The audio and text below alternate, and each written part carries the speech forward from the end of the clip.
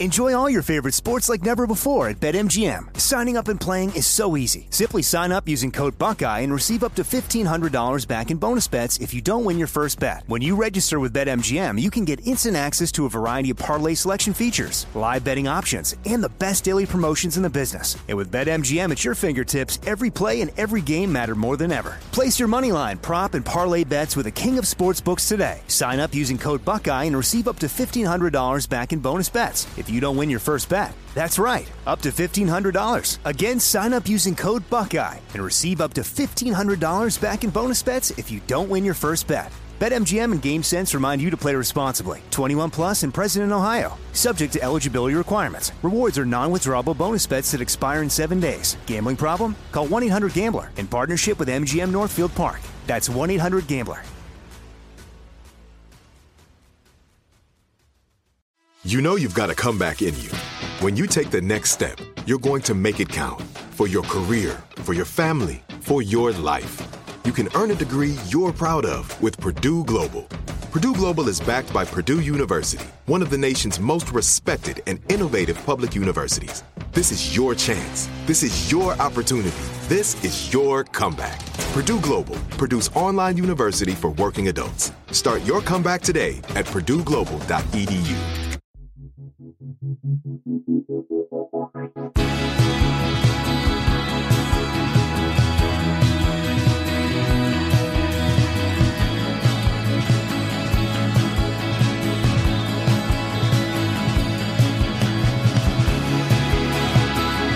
You're listening to 100 Words or Less with Ray Harkins.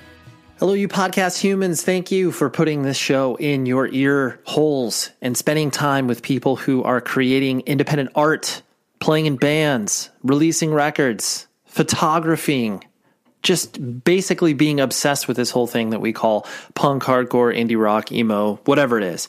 That is what we are doing here. If this is your first time here, welcome.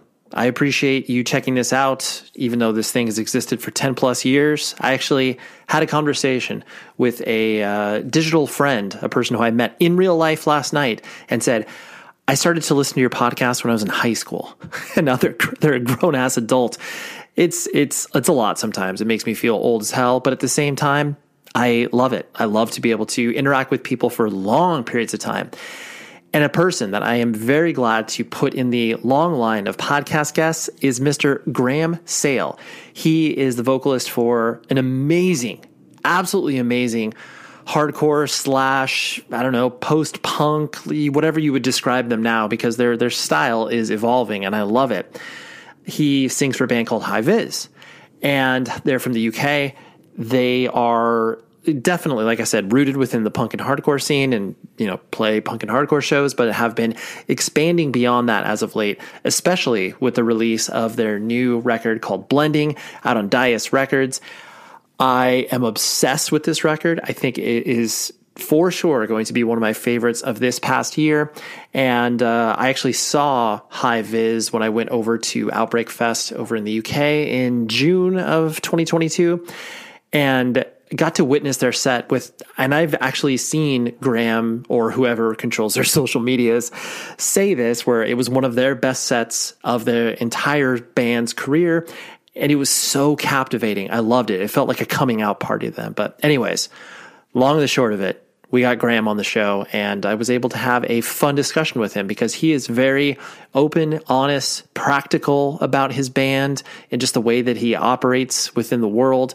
I loved it. So ask you some favors here. Like I said, if this is your first time here, welcome. We got 500 plus episodes to be able to check out, but you can please, this takes 30 seconds. You can leave a rating or review on Apple Podcasts. I would appreciate that very much. You can leave a star rating on Spotify. All of those things help out the algorithm. Algorithm. You get what I'm saying. But I know I mentioned this like every show, but still, please do that. It's a favor for me because, I'm doing this for free. I mean, technically not for free because there's advertisers and stuff, but you get the point. You can also email the show, 100wordspodcast@gmail.com. I absolutely love to see what's up with people out there and interacting with people from that perspective, whether it's guest ideas or whether it's just like, yo, love what you're doing, and I wanted to share this thing, whether it's a Bandcamp link or whatever. I definitely get a decent amount of pitches from that perspective. But yeah, it's always fun to interact that way. And like I mentioned, when I was interacting with a person who has been listening to this podcast since high school, shout out to my friend Colin, I went to a show last night, got to witness the Counterparts tour that's coming over here in the United States of America, and it's with them. See You Space Cowboy. I was about to say See You Next Tuesday. Completely different band. And Dying Wish, and then also got to see Foreign Hands for the first time. Definitely what I like to say, a modern metalcore, a very perfect snapshot of what is happening within the United States of America as far as metalcore is concerned. But it was really fun because I got to meet some people who I'd never met in real life, and then also just to be able to go to shows. It sounds silly because I know many of us like go to shows on a regular basis, and I do my best to get out there. But just the fact that, it's been absent from many of our lives for so long because of the pandemic. Now we're going to shows again, and it feels awesome. I really, really like to experience that. So, and there'll be some more shows before the end of the year. And then here we go, 2023. That's where we're going. Anyways, let's talk to Graham. And like I said, High Vis just released a new record on Dias Records called Blending. I highly, highly encourage you to listen to it. If you are a fan of anything hardcore, post-punk adjacent, you absolutely will love what they're doing. So, and super catchy. Anyways, here's Graham. Let's talk to him and find out more.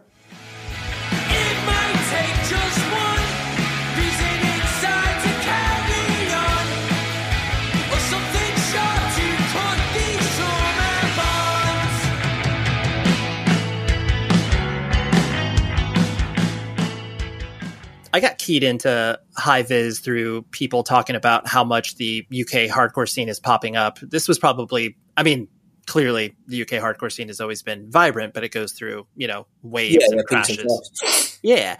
And I think it was around 2017, 2018 is when, I just started to notice a lot more activity. And then, you came onto my radar, and I was very transfixed by your first recording. And yeah, and then considering that you yourself, I know, have been involved in a lot of different bands and been very active since the early 2000s as far as the hardcore scene is concerned, how do you kind of view this more recent crop of bands and scene in general? Because it to me it seems like there is a lot of different sonic influences that are playing into hardcore kids' lives now, and like they want to sound I don't know. I realize it's kind of a big question to start off, but like are you noticing? I'm sure you're kind of noticing that not only in your own band, but just like all of your friends that kind of came up in the same scene. Yeah, I think it's just I can't really speak for anyone else, but people just seem to like lower their guards, I guess, and like. Do you know, like doing hardcore bands, often you just, it's made to like, or, at that time you might be like, oh, we're listening to a lot of like, I don't know, thrashy hardcore, and maybe listen to like just hard in New York stuff or something, whatever. And you're like, fuck, should we do a band that sounds like ... and then, then you do that. And there's a load of people who are just really fucking good at hardcore in this country who like, have done stuff like that, but then they all had their own little weird stamp. Like, like Big Cheese and stuff like that is so fucking good. Like, yep. Well, I just think it's one of the best hardcore bands ever. Do you know, they're just so good at it. But then they also like have these like weird little like influences in it, and they're just because people are from everywhere as well. Do you know, they're not all like as a band, they're not all just from one place. I guess that's kind of like, that really does something. And I think a lot of the like. The kid, there was like people from down here who were doing stuff from people up in Leeds, and like Tom Pimlott and stuff like that. It's just a lot of like different kind of cultural influences. I guess that's something. No, and honestly, I think it's interesting to hear you say that, because I do think there is this common narrative within the fact that all of us exist on the internet, and the regionality of bands being able to, because anybody can live anywhere and play in bands together. Yeah, and I think in the UK, because just from a sheer landmass perspective, you guys are all, locked in together in your different towns. And that's like your experience, even though you can access the internet. But I think there is that regionality where it's like a Brighton band sounds like so much different than a Liverpool band. That's interesting. That's the thing. Cause I mean, as well here, like if you're from like, do you know what I mean? People sound a lot different if you're from Manchester to Liverpool and they're like not very far away. Do you know what I mean? And then you'll go to Leeds and then people sound completely fucking different there. And everyone's got these like weird little kind of small town identities, I guess, that like they bring to it. I think, because I mean, I definitely have always been, I don't know, the way I sound, especially singing and stuff, was, a lot different to the way fucking anyone from down south sings. You know what I mean? Mm-hmm. Yeah. I think, that makes a big difference. I mean, I don't know, but I don't know what it was overall. What made there's loads of bands that just people are just good at hardcore. I think. Yeah, like right. People like really like like especially like Charlie and Tom Pimlott and all those kind of like people who've just been around for a long time. They were just really good at it, and like they can kind of take the sort of the mold that's handed to you, like, the fucking Clevo mold or whatever, and then just add in something extra to it, or just like, just doing it a bit different. Injecting some of the weird small town shit into it. No, I really like that, because I do think that they're, like I said, the regionality in the UK is more pronounced, where it's like in the States, pinpointing a certain style of music is a little more difficult with bands that start up just now, but like kind of, you easily, like you were just mentioning, you could easily place a New York City hardcore band just based on their sound and influences and stuff. But I totally get what you're saying. And I know you yourself, you were born and raised in the Liverpool area, which, clearly every piece of press talks about you guys. It's a fucking nightmare. Because I grew up in New Brighton, which is over the water. So basically, like, it's I grew up. It's like a shitty little like seaside town. Same place. Do you know Tom Pimlott? Yeah. So same place he grew up. We used to ride bikes together when we were kids. But it's like they really ham it up. I think it's just people like latch onto one thing, and it's not that it's not that anything I've said is untrue. I'm just like fucking hell. Right.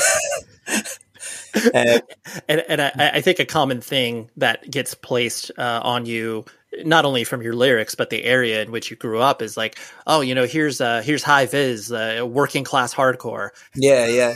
It's just a bit like, I think it all came from one interview that I just started in lockdown. I started talking about how the working class is the backbone of this country.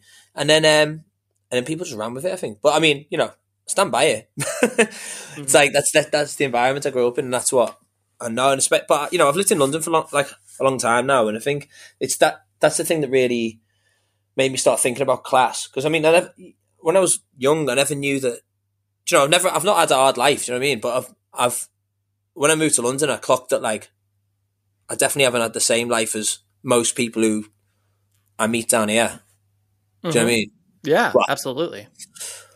And I guess on that, like when you were, growing up, and what was your family structure like brothers and sisters? I know you have a brother, but like, mom and dad in the house, what did that look like? Yeah. So I've got fucking hell going into this. So, my brother's disabled. My brother has cerebral palsy and autism. So I grew up with him, and my mum and dad obviously had it.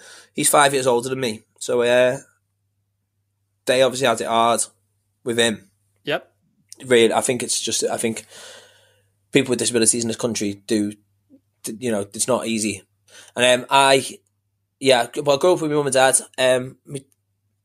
My mum was a nurse. My dad worked for BT. He was growing up, and he fixed like the phone boxes next to I don't know what the fuck it's called, like a telephone exchange stuff. And so I grew up with them. It's all like it's good to meet. Kind of, I don't know really how to talk about that. Really, I feel I got like they were around, but my dad, when I was young, my dad got made redundant from his job, and then he on his payoff he bought. We've always had like a caravan in North Wales. Like our family have always gone on holiday to North Wales It's quite like common thing you'll find amongst people around from Merseyside who go on holiday up there. But my dad bought some land in North Wales, like tiny bit of land for fuck all, and then spent his evenings every night building a house up there. Okay. So I think, like, I mean, you know, on reflection, I wonder, like, he's my dad, and it's one of the things that I've inherited. I think from just throwing yourself into work to avoid how, you know, the reality of your existence or whatever. Because it must have been hard for him with Keith. Mm-hmm. Yeah. But yeah. So I said that to him recently. I said, like, I never really had like a father figure. You know, like people have. A lot of my friends will have like really really sort of solid father figures in their lives, and I've always looked up to my dad and stuff. But my dad's never told me what to do. He's never been like, "Oh, come on, let's go to the footy" or whatever. My dad is quite a sort of independent guy who just kind of rides motorbikes and does his thing. Yeah, well, and I think that's. I think a lot of people that do have, you know, a father figure, but maybe they are, you know, preoccupied with their own existence for understandable reasons. And, you know, there clearly isn't a license to have children. Like anybody can have. I mean, so just that idea of like, oh, maybe my dad wasn't ready to take care of, you know, not only a disabled child, but then like me on top of it, like amongst everything else that he was trying to take care of. And so, you do the reflection that you're having, you know, now and probably the past, you know, whatever, 10 years of just like, oh yes, like parents are humans and like, totally broken like everybody else. Yeah, it's hard. I've started doing a lot of that. I can't believe we're going straight. Fucking hell, we're going deep already. No, I'm so, yeah. I appreciate it. No, it's all good. I mean, like, I started to understand my mum a lot more as well from this because my mum's. Maybe I'm projecting a bit on this. Maybe I won't go into it. But like my mum's mother was like a horrible bastard, and she used to live in like this house where I used to go there every day after school and whatever. It was just fucked. It was just like lived in like she was a hoarder. She was like really just an angry Scottish woman who was like, you know what I mean, just horrible. And used to go there. She used to live in like. Looking back, I was like, it was absolute fucking poverty. You know what I mean? It was just like it was horrible, but I don't know where I'm going with this really, but like I've started to understand my mum's place in the world. You know, like how she her upbringing, the kind of like abuse she received on the end of like her mother just being a horrible bastard. Mm-hmm. And like, you know, like, you know, my mum, I think she struggles a lot with like sort of understanding how to take me or being supportive of me or whatever, and just sort of left me to it. And we just used to argue a lot as a kid, you know what I mean? Yeah. Well, I'm sure too, based on, I know that once a kid starts to go out in the world and build their own identity separate from their parents, and especially getting into the subculture and punk and hardcore and all of it, like parents are just like, what the hell is this? Like, I don't know what to do with it. That's the thing. I got left to it really. I think, not that I grew up too fast or anything, but I definitely just went my own way, you know? Like, I didn't really, I mean, I didn't have like, it was, I like, it's good for me. I didn't really have boundaries or whatever as a kid. I was just like, I just fuck off and, you know what I mean? I was like, right. You basically, and I mean, I think that is definitely the way that, you know, some parents react, or it's just like, okay, this is something they're into. I've got no context for, and as long as they're not, you know, getting arrested every night, then like, I'll just kind of let them do their thing. Yeah. I think it was when I started getting arrested that it was the problem. Right. That's true, and that can cause conflict. Yeah. I know. It's speaking about your brother in previous interviews and stuff. I really like the way that you described your relationship with him, where, you know, you were obviously protective over him. And was that, you know, that kind of flips the script of most older, younger brother dynamics of usually the older brother is taking care of the little brother because they're younger. Was that always kind of your instinct to just be like, oh, I know I need to take care of my brother because he has, you know, different needs than I do? Or was that something you kind of had to I guess, grow into? I think I've always been like that. Remember when I was like young and this lad calling him a spastic, and I just volleyed this lad so hard in the head, and I was only like, I was like 10 or something. I just remember being like, don't fucking talk about my brother like that. And it's always really like triggered me. And then a couple of things, like he got taken advantage of really badly, like by just kids in his because kids are fucking horrible. And my mum sent me to I ended up going to another school. I went to like this kind of weird like Catholic fucking posh school basically, but it like not posh, but it was like it wasn't, they weren't my lot. They weren't from where I grew up. It was in it was in Birkenhead's further away, and like when I didn't know no one, didn't like. Do you know what I mean? It was just fucking weird. Just got dumped in this thing, and it was all because I resented my mum for years. I was like, why the fuck did it like? Because I think I was like a bright kid. I wasn't thick or nothing. I was just, but I didn't give a fuck. You know what I mean? I wasn't like I wasn't academic, and I didn't. You know what I mean? I didn't want to do anything like that. But my mum, when she's told me about it now, and we've talked about it as adults, and she was like, "Great, how the fuck?" You couldn't go to the same school as Keith. He was getting like, you know what I mean? Keith was getting his fucking nose broke at school, getting sparked in the face by people. And what, you meant to go to that school? It was like, no, of course you can't. We have to like send you somewhere else. I was like, fucking hell. Right. And I can't like, it's in my head. I was like, why the fuck did you make me do that? And then in reality, they're just trying to do what's best for me and for our Keith. But it's like, I also, think about it now, just like, I wish I was there when he was getting bullied in school or whatever. Right. I don't know. Yeah. To be fair, I'd probably be like, you can't work out what would have happened. You know what I mean? But right. But definitely would have gotten a lot more trouble. Yeah, sure. I understand that. So speaking of punk and hardcore and the introduction of that into your life, how did that happen? Was that, just kind of through friends, or was it, local record store, skateboarding? No, what was the introduction? Basically, we used to go to this little cafe in Liverpool, and I was just a little shit, basically. And I was probably like 14 or 15. It was like a vegan cafe. And I used to go there with like a couple of like graph writers and just people in Liverpool just hanging around. And I met basically like the straight edge lads from Liverpool.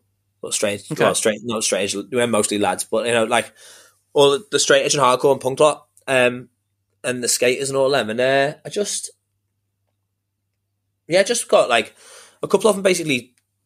I guess I don't know if they'd fucking hate me saying this, but like took me under the wing a bit and sort of like gave me like mixtapes and stuff like that. And I just got I remember like getting taken to a show. I went to see like Crutch and Nine Bar and all like these bands, and I was just like kind of just meeting people people in hardcore who did graph as well and stuff like that. And I was just like kind of found this world, and do you know what I mean? I was like, this is sick. And then started going to shows with all them lot and just getting introduced to loads of bands, and it was good because I was like, they all play. Well, there was at the time some of them were in a band called Safeguard with like some people from Manchester, and then there was bands like Withdrawn. They were an old like straight-edge band from Liverpool. Then The Last Chance was the band that kind of like really, when them lot were around, I started going to their shows and just being like, fuck, this is me. This is the best. Right. And it's like I was going to say, a lot of them lot, they all sort of they'd be giving us mixtapes and giving me CDs and whatever to go and listen to, and I was, it was such a broad, like they give me like, I remember getting like a Rorschach CD, I Ate God, Spaz, who else, like just like a mad bunch of records, and being like, yeah, go and listen to this. Oh, and like I remember getting like the Hatebreed and Neglect 7-inch, and being just like it was just a mad group of records basically, and I just was like, oh cool, this is me now. The holidays are officially upon us. You need to think about gifts for your friends, your family, or maybe even yourself. You're just doing some shopping and be like, I'll just toss this in here. And that is where Rockabilia.com will be the place where you can find all of those solutions, because they offer officially licensed merch from bands. And I was about to say but no, you can use this promo code 100 words or less that gets you 10% off your entire order. It works very well for everybody that has used it. I have received feedback, and you can get all of your shopping done, honestly, on one website. They got Grateful Dead tees. They got Rolling Stone stuff. They got Bob Marley. I don't care what it is you're into. You're probably going to find something for your mother, your father, your brother, your sister, your aunt, your uncle, all those things. And the bands get paid. That is very, very important. It's all officially licensed above the board. So Rockabilia will get it shipped to you, lickety split. And again, use this promo code 100 words or less. That's the number 100. Rockabilia.com. Thank you for your continued partnership, and go shop for merch. Enjoy all your favorite sports like never before at BetMGM. Signing up and playing is so easy. Simply sign up using code Buckeye and receive up to $1,500 back in bonus bets if you don't win your first bet. When you register with BetMGM, you can get instant access to a variety of parlay selection features, live betting options, and the best daily promotions in the business. And with BetMGM at your fingertips, every play and every game matter more than ever. Place your moneyline, prop, and parlay bets with the king of sportsbooks today. Sign up using code Buckeye and receive up to $1,500 back in bonus bets if you don't win your first bet. That's right, up to $1,500. Again, sign up using code Buckeye and receive up to $1,500 back in bonus bets if you don't win your first bet. BetMGM and GameSense remind you to play responsibly. 21 plus and present in Ohio. Subject to eligibility requirements. Rewards are non-withdrawable bonus bets that expire in 7 days. Gambling problem? Call 1-800-GAMBLER in partnership with MGM Northfield Park. That's 1-800-GAMBLER. I love that collision of the idea, graffiti has always been such an important part of, skateboarding, hip hop, punk and hardcore. Yeah. I just love that. And then the mixture of all of those bands that you were getting into, where it's like, oh, this feels like my home because it's a collision of all these interests. Yeah, yeah. And it was just fucking mental. I was just like, what is this? Like, listening to like Power Violence stuff and just being like, what? This is mental. And then I it sounds like the insides of my brain. Do you know what I mean? Like, yeah, it was boss. And then yeah, just got into like, I always liked a lot of harder hardcore really when I was getting into stuff. It was like, I was mates with this lad Tom, and he played in like a black metal band at the time, and I was just sort of like, finding my way, I guess. Mm-hmm. Yeah, it was cool. No, I love that. And like you were kind of talking about in regards to school, like you, it didn't seem like you really enjoyed the academics of it, like, certain subjects and everything like that. What, I guess, what was the idea, like, as you started to enter, what we call here in America, high school, where, what was the life path? Were you pursuing anything? I had absolutely none. I've never had, and I still don't. I don't have, like, there's no, like, there's no goal, there's no fucking, I've no idea what anything, and also like I just always know that everything can change dead quickly, so I don't try to think that far ahead at all. But yeah, no, I didn't have a fucking clue what I was doing. I thought I wanted to be a plasterer. Which was like, my uncle was a plasterer and he seems to look like, that it was that kind of like, I didn't have any like vision for stuff. And I mean, most people I met around me, they just had jobs. You know what I mean? I couldn't tell you what the jobs were. They just had a job, and it was like maybe working in the call center or whatever. And it's you just have a job to live, and then that's the thing that funds your life. It's true. Yeah, I really like that idea of the, just earning money to be able to do the thing you want to do, because I think so many people, I mean, especially when you're a kid, the idea of like, I'm never going to work a 9-to-5 job, and then the world comes crashing down on you. And it's like, you got to work a job, but just that idea, like, I can work a job, but still do all this other stuff that will, keep me fulfilled. And I like that idea. Yeah. You want to make your 9-to-5 job the least miserable you can, doing it. It's like, that's true. Generally it. Yeah. I'm definitely not a fucking careerist, like.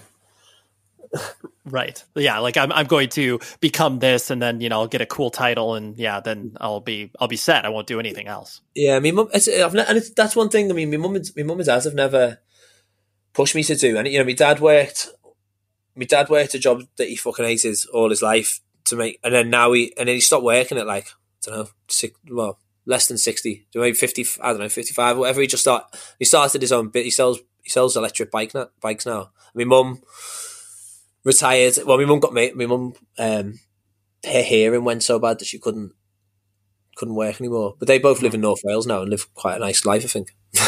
That's amazing. Yeah. When you went to London for school, like you were around 18, 19, correct? Yeah. So I did art. That was the only thing I didn't really care about art. I just liked doing something that wasn't, academia essentially. And then I ended up did foundation in Liverpool, which is like you do a load of different things. You learn about sculpture and all that stuff. And then I met a girl in London who went to this art school.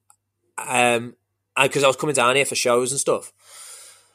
And then it was this girl who had that band Justice playing in her basement. And she was, anyway, I met her and I was like, right, I'm going to move to London. I'll go to the art school that she goes to. And I kind of made myself want to go to this art school. Then I went to it and it was quite mad. Right. And it was totally different to anything I ever thought an art school would be. Right. And like you were mentioning earlier, where you were, getting in trouble, being rambunctious as a teenager, and did that carry over to London as well? Or yeah, okay, yeah, yeah. I don't want to grass myself up essentially, but I was just a bit of a shit, really, and what was it? It was in my second year of uni. So I started going, and I started when I went to art school, I just realised that I wasn't like all these people. I felt I just realised everyone was privately educated. Everyone was fucking dead smart. Everyone knew well more about. I felt a bit like a token northerner, if I'm honest. Sure. And it's I was given the opportunity to go. It's a fucking boss art school. Do you know what I mean? But it was just hard looking back. But I sort of I tried to fit into a mold of who I was expected to be, I think, and it was a weird time, really. Right. But I started doing Dirty Money at the time as well. Mm-hmm. Yeah, which was the good bit. Sure. And prior to Dirty Money, you had not played in a band at all, right? No. Just I was just a fan. Right. I was just a fan going to shows. Did you, I guess when you started to go to shows, did you like the idea of trying to play in a band, or was that just kind of... I didn't really know. Not really. I kind of, I never really thought about it, to be honest. Okay. I don't think. I just loved just going and fucking jumping on people's heads and whatever. It was, I just loved going to hardcore shows. And then, it was the first year of uni, and I just was I met a lad, Seb, who played drums in some in the band called Deny Everything, and then I was just I want to start a band, and then ended up speaking to Rob Moss, who I knew from back home. He was living in Reading. Rob Moss plays in Hivers as well, and we ended up starting a practice with a lad from down here, Dear Love, and it was good. That's awesome. Did you, when you first started to play shows, did you like playing shows? Was it exciting, intimidating? It was the best. Yeah. It was okay. that. Yeah, I loved it. It was the most exciting thing. It was such a amazing way of getting this energy out and whatever anger and frustration I felt, because I was an angry kid. I felt like I had a lot to be angry about. And it was the best. I still miss playing in hardcore bands now. Well, I still fucking do play in a hardcore band. Yeah, it's I'm not giving this up. Something that seems very consistent in all the bands that you played in, including High Viz, is that, there are a lot of vocalists that put themselves out there and sing about, their feelings or difficulties they're going through. But most of the time it isn't reflected on by, men, where it's just that idea of oh, you play in a hardcore band, you got to be, macho or whatever. And then on top of it, the idea that, you know, most men in the United Kingdom, like, you shouldn't talk about your feelings ever. You know, you got to push them way down. Yeah, yeah. And you have seemed to kind of go against all of that. Where do you feel like that comes from for you? Or is that just like your natural state and how you've always kind of existed? I don't know. No, it definitely hasn't. Because I mean, my mum and dad cannot talk about anything. Do you know what I mean? And it's the thing that of like talking to a therapist and stuff, and then understanding like not having not being able to like talk about anything, or even, you know, have a problem, because like essentially I've always had to be the one who's all right, because, you know, with our Keith and that, he like it, you know, I've got it good, you know, like I kind of our family just I've always tried to stop our Keith's anxiety and stuff, just to, like, keep things under wraps or whatever, and try not to talk about it. You know, there's no like, so nobody talks about their feelings. You know, like my mum, I don't mean to like fucking out my mum or whatever, but like my mum, if my mum had cancer and she wouldn't tell me she had cancer, do you know what I mean? It's like none of us talk about anything, and it's like, you know, it's only really at the last minute that like people would talk about stuff when they have to. If everyone wants to keep their, it's like my dad's always said like, well, you know, it's a me problem, it's not yours. You don't need to know or whatever. So like that kind of lack of support, essentially, which I think like, and I don't, you know, people are unwilling to change in that respect, and I'm trying to fucking force it that like, you know what, it's better to like actually be open about stuff rather than holding on to stuff, because it'll make you sick. Yeah, and yeah, I don't know where I'm going with this, sorry, but I like. No, it's fair. Well, I think that real life experience where you're able to understand, I mean, especially with, you know, your parents, to be like, why, out of everybody that you could potentially tell and talk about with this, it should be your family. You don't have to make it public, but like, you know, and to feel that, you know, void. I've never felt like I could talk about anything without judgment and without like, without being shut down for it, so it's like it does make things a bit harder. Right. But I mean, that's just the old school British way, I think. I don't know if, you know, or maybe it's not. Well, maybe not British. I don't know. Scottish. Yeah. No. That's. I mean, it's a stereotype, but it's a joke, and there's some truth to that stereotype that, you know, not only men, but like I was mentioning, you know, men from the UK. It's like, oh yes, like, you know, keep a stiff upper lip, and don't talk about that. You know, like I've had like full fucking arguments with my pet. Like, why the fuck have you not told me this?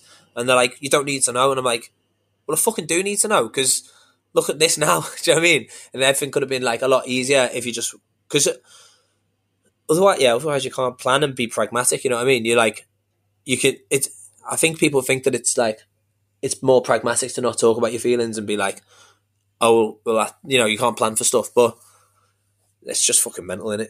Right.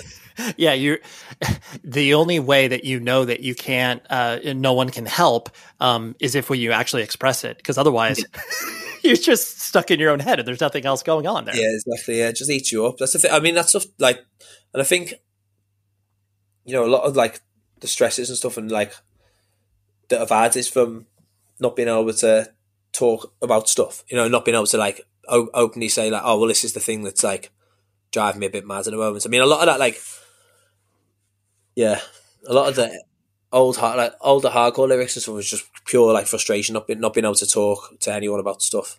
Right. And I think too, I mean, especially with the direction that, you know, Hive is going from a music perspective, you know, it gives you the ability to, you know, put yourself more out there because people can actually listen to it as opposed to just like, oh, it's just the screaming stuff, you know. I'm not going to hear what Graham is actually singing about because he's yelling. And that it's cool for you to be able to not only push the boundaries of what, you know, hardcore can be defined as, but then the fact that you can express yourself, like you said, more, you know, openly than maybe you did a couple of years ago is pretty cool. Yeah. It definitely makes a difference. Like, yeah, absolutely. In reflecting on, you know, when I personally first saw you guys at Outbreak, it felt to me, and I don't know if this is me just because it's the first time I saw you, but it really felt like a kind of a coming out party for High Viz. Where God, it was like, yeah. Sorry to put in there. I was like, it was fucking mad. I was like, because we've played to fucking no one. Do you know what I mean? For a long time, and like, there's like a couple of our mates who like, you know, are like, we know from hardcore and all that, but nobody really knew what to do a lot of the time, and I guess we didn't as well. Like a lot of like, you'd fall into these, you know, like, I'm singing with a mic stand, so don't move around much, don't do, you know, like I felt a little bit like trapped in myself or something, and then that Outbreak set was just like it, and seeing everyone was just going off, and I'm like, I don't know, like it is the music to go off to, I think, in parts, but you know what I mean. Parts of it, I'm like, I don't know, it just felt super liberating and like, I don't know how to put this really. It was fucking sick. Well, it was great, and it did feel like it was this, you know, culmination of, hey, you guys have been working hard for, you know, a couple of years and putting out, you know, your music and playing as many shows as you can, and then just to have all of these people paying attention to you. But I think the thing that I noticed too was the fact that, you know, even your older songs had the, you know, tone of where you guys are headed musically. Like, you know, it's maybe not as aggressive as you would have gone 2 years ago. Yeah, definitely. I think it just feels a lot more like coherent or something. I think now, like, we kind of, I sort of know myself a lot better, I'd say, and then like, we just sort of like sat into it a bit more, you know what I mean? And not trying to like, I think when we were a bit, the songs on the last record are so spiky and so like anxiety ridden. I think like you kind of play them with a bit of a different energy. I remember when I used to like play them, I'd just feel really fucking uptight. So yeah, maybe just playing them with a different energy. Yeah, no, it's true. You can definitely put forward, you know, this different mentality in the way that you can approach your set, where it's like, okay, you know, it's not about like, yes, stage dives are cool, but it's not about that. It's about something else that we can bring to the table on top of stage dives. That's nice way of thinking about it. I guess so. That could maybe be, you know, you put on a shirt where it's like, yeah, we're still high vis, but it's maybe less stage dives.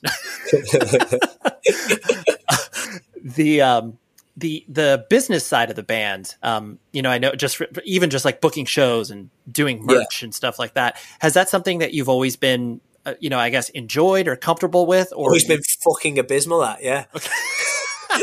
Okay. All right. Good to know. We're so shit. We're I think we're trying to be like, I think when we signed the thing with Deus, like, because none of us have ever taken this, you know, like this isn't like a career. Do you know what I mean? It's not like none of us have ever thought that this could be something that isn't just going to cost us money. And you know what I mean? Like, so we started, like, we've always been fucking terrible at it. And like, just late, like none of us tried to sell shirts, and we've made like zero effort. And when people are like, oh, when are you doing shirts? I'm like, oh, we're not. Like, and then, and part of me just thought that was like, I don't know, like a good idea to not make an effort.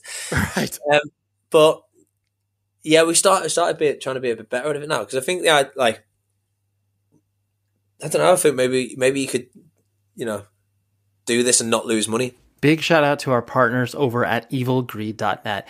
They are a web store provider of all of your favorite record labels and bands. They have a highly curated roster, and you yourself can go to that website and get an awesome discount. It's 10% off your entire order using the promo code 100words.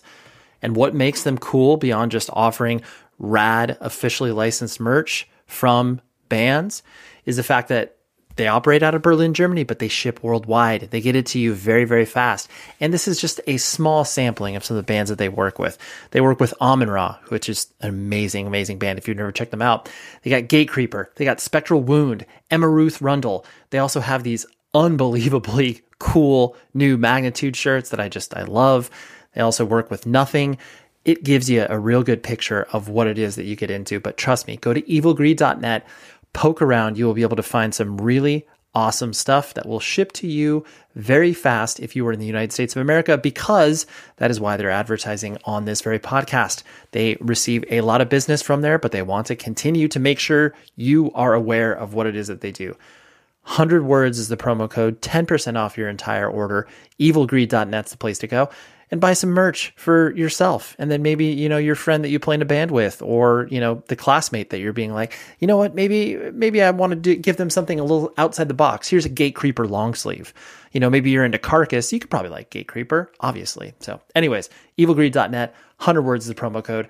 Thank you very much, Evil Greed. Enjoy all your favorite sports like never before at BetMGM. Signing up and playing is so easy. Simply sign up using code Buckeye and receive up to $1,500 back in bonus bets if you don't win your first bet. When you register with BetMGM, you can get instant access to a variety of parlay selection features, live betting options, and the best daily promotions in the business. And with BetMGM at your fingertips, every play and every game matter more than ever. Place your moneyline, prop, and parlay bets with the king of sportsbooks today. Sign up using code Buckeye and receive up to $1,500 back in bonus bets if you don't win your first bet. That's right, up to $1,500. Again, sign up using code Buckeye and receive up to $1,500 back in bonus bets if you don't win your first bet. BetMGM and GameSense remind you to play responsibly. 21 plus and present in Ohio. Subject to eligibility requirements. Rewards are non-withdrawable bonus bets that expire in 7 days. Gambling problem? Call 1-800-GAMBLER in partnership with MGM Northfield Park. That's 1-800-GAMBLER. And I think, too, there's this interesting way that I think most, especially hardcore bands from areas that, in order for you to tour, I mean, yes, you can dip over and tour Europe more easily than you can America, but it's still like you have to, choose a path of like, yes, we're going to be a professional band and we got to find this booking agent. We got to do this and that in order to, do these things. But for you guys, where it's just been like, oh, the fact that people are paying attention now, like, this is cool. I didn't expect this. Yeah, it's also like we talk about this a lot because all of us we've all got full-time jobs. We've all like living in London is. I'm not trying to make it sound like life's hard. Right, no, it's okay. It's what I mean. Like, I've got it very easy. But I like to go on tour. You need to make a certain amount of money to go, even just to like, I can't book, so I work in a school, so I can't book off time. Do you know what I mean? I can't get any holiday. So I have to do stuff in half term or in whenever they've got a break. So we have to work around that. And then our drummer, Ski's a cab driver. So every day he takes off work, he's losing like 200 quid. You know what I mean? And then that goes towards, and all of us live hand to mouth. None of us have any money. So like, for us to work out how to tour is a fucking nightmare.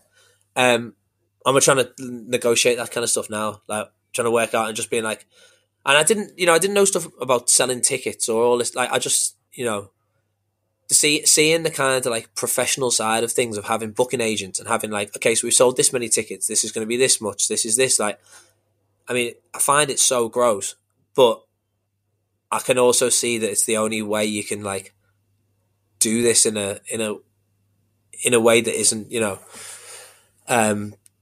isn't going to like cost you money and lose your money, essentially. No, it's true. And I think that's what the perspective that all of you guys are coming to the table with the band, that you don't have to do this. This is no. And I think that roots you in a real world experience where you can actually have material to sing about, as opposed to, we've all listened to a million records where bands are complaining about being on tour, good or bad. Like, it's just that idea that you're only singing about what you experience. Yeah. I think and the thing a lot, that's why I find so many bands unrelatable in a way. Is that like the secret ingredient to a lot of that stuff is privilege, and it's like, it's kind of like, I always want to ask, be like, how are you affording this? What do you do when you like, how's your rent get paid and that? And they'll be like, oh, when my dad bought me a house. I'm like, oh, right, okay, fair enough. Like, yeah. You're like, okay, right, cool. You don't have you don't send money home, you don't do this, no, all right, sound, yeah. Totally. No, it's true. And honestly, that actually transitions very well into another question I was going to ask, because I love you have said that previously, where just the idea of starting a band and having, some success is all based around either financial security, parental support, or like you said, some combination of all of them with like nepotism. Yeah. And no one really articulates that. No one really speaks about that, but it's like, yes, it is a privilege to play in a band. And on top of that, if you're able to play in a band and be successful, like the only reason that it can exist is because of those, those foundations. Yeah, there's got to. I mean, nobody just goes, right, you're a band now. Here you go. Here's your rent every month. You just fuck off and have a good time. Go on. Right. But no one, and the reason I really like you putting it out there is like no one really speaks about that, because I know that it's. I mean, anytime you talk about money, it gets uncomfortable for some people. But even the idea of talking about it, where it's like, oh yes, you're able to do this because you've worked a job for 5 years in order to like take a year off and try the band thing or whatever. But like, no one speaks about it.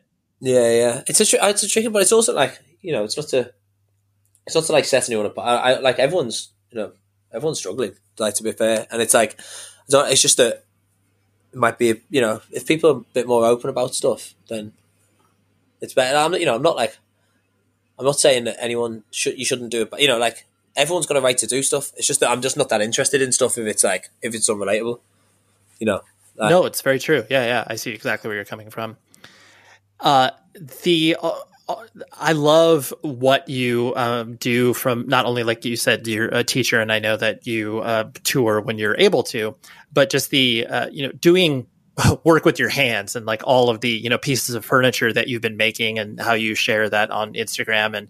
And honestly, like, and I'm not trying to blow smoke up your butt, but like, it's pretty inspiring for a person like me who can't make anything with his hands at all. And I don't have any desire to do that, but I look at that and I'm just like, it's so cool.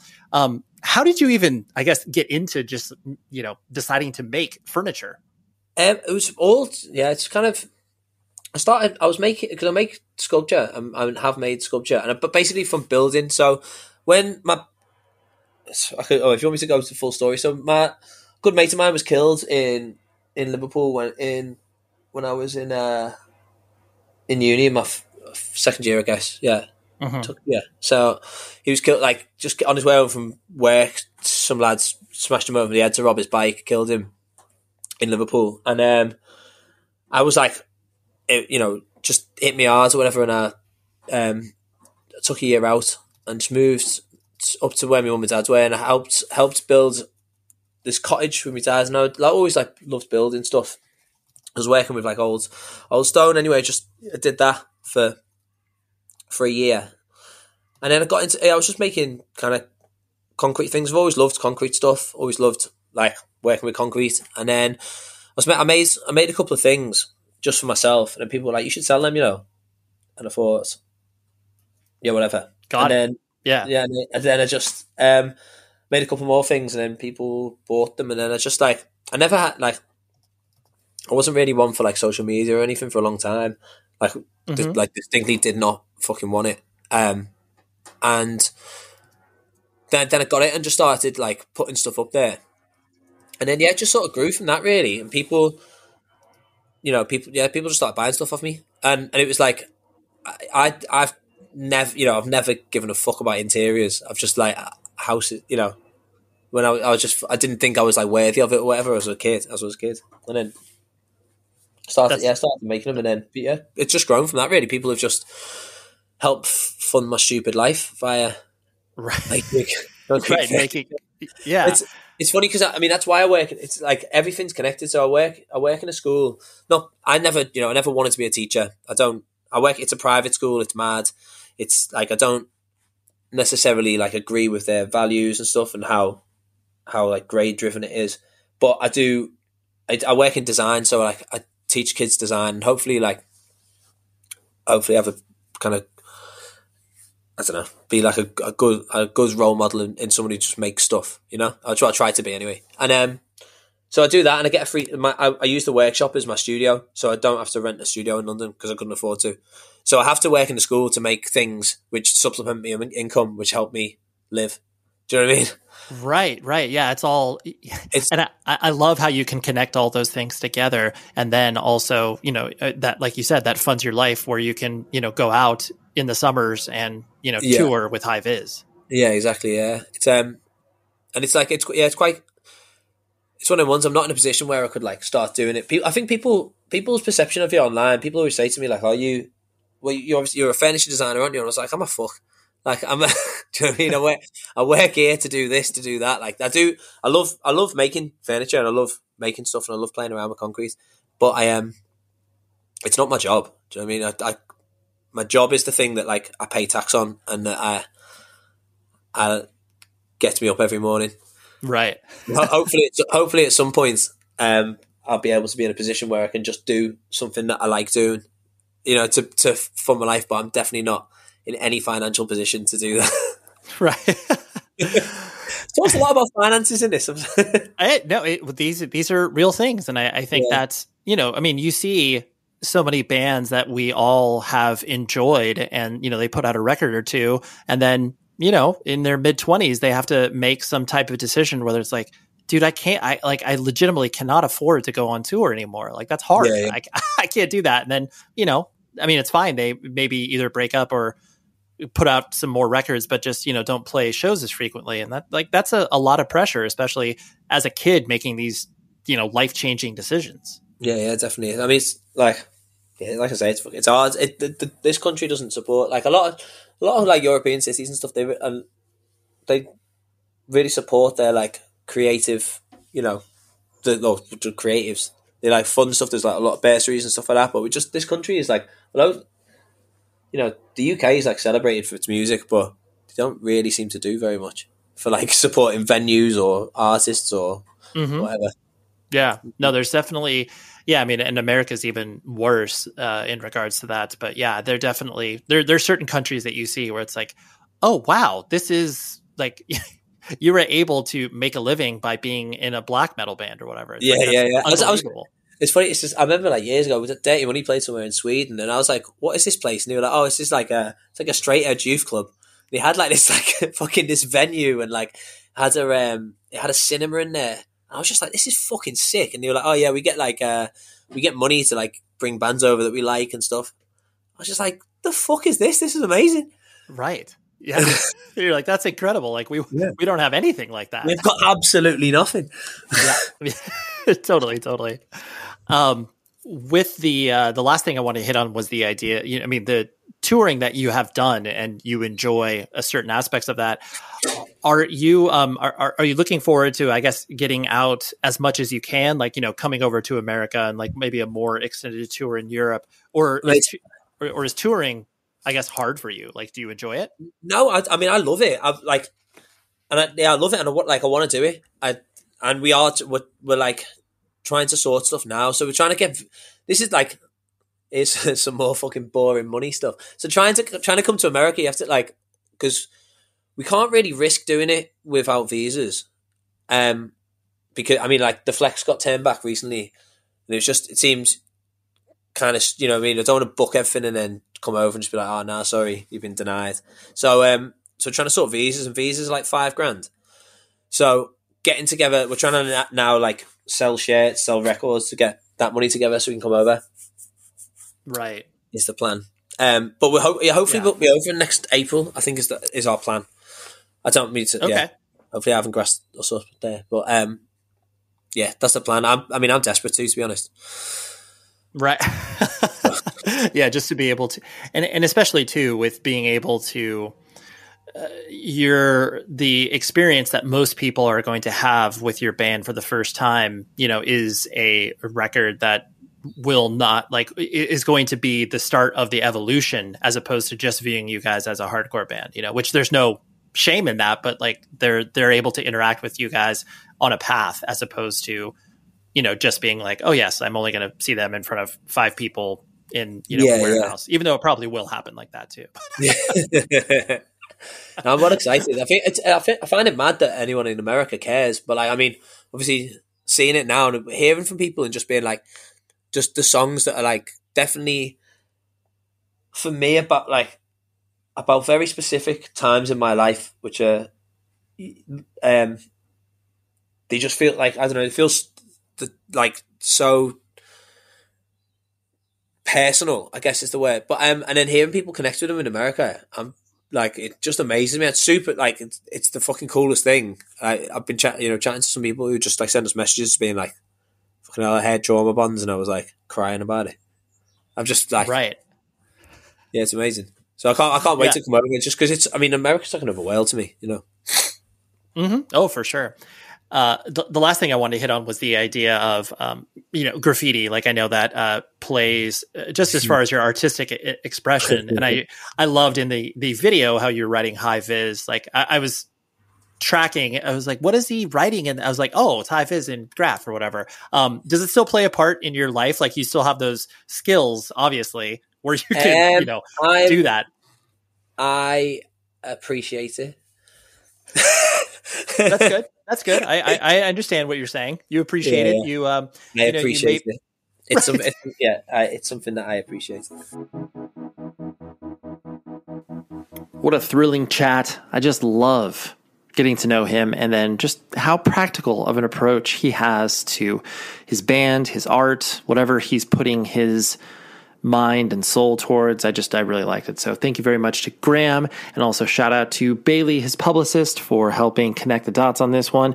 I just always appreciate when people are dedicating time to this podcast. It's always very, very appreciated. I'm like folding hand emoji, prayer emoji right now for you. So anyways, next week, of course, another episode, because that is what we do here. I actually was thinking about, I usually publish about 48 episodes a year, which is just wild to say. But anyways, Kenny Lush, he's the vocalist for a previous band, as far as a band that does not exist anymore, a band called Daggermouth. But then he also sings for a band called Rest Easy that currently just released a new LP on Mutant League Records. That's really, really good. You can find it on any streaming platforms.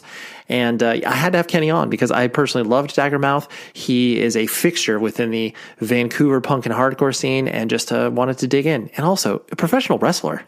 He did that for a while. So there's a lot of spaces that we can go in there. So anyways, that is what is happening next week. We got Kenny from Rest Easy and Daggermouth. So until then, please be safe, everybody. The show is sponsored by BetterHelp. Trust me in saying that no matter who you are, mental health challenges can affect you, and how you manage them can make all of the difference. That's why everyone should have access to mental health support that meets them where they are and helps them get through. BetterHelp provides online therapy on your schedule. It's flexible, simple to use, and more affordable than in-person therapy. Connect with a licensed therapist selected just for you. Learn more at betterhelp.com.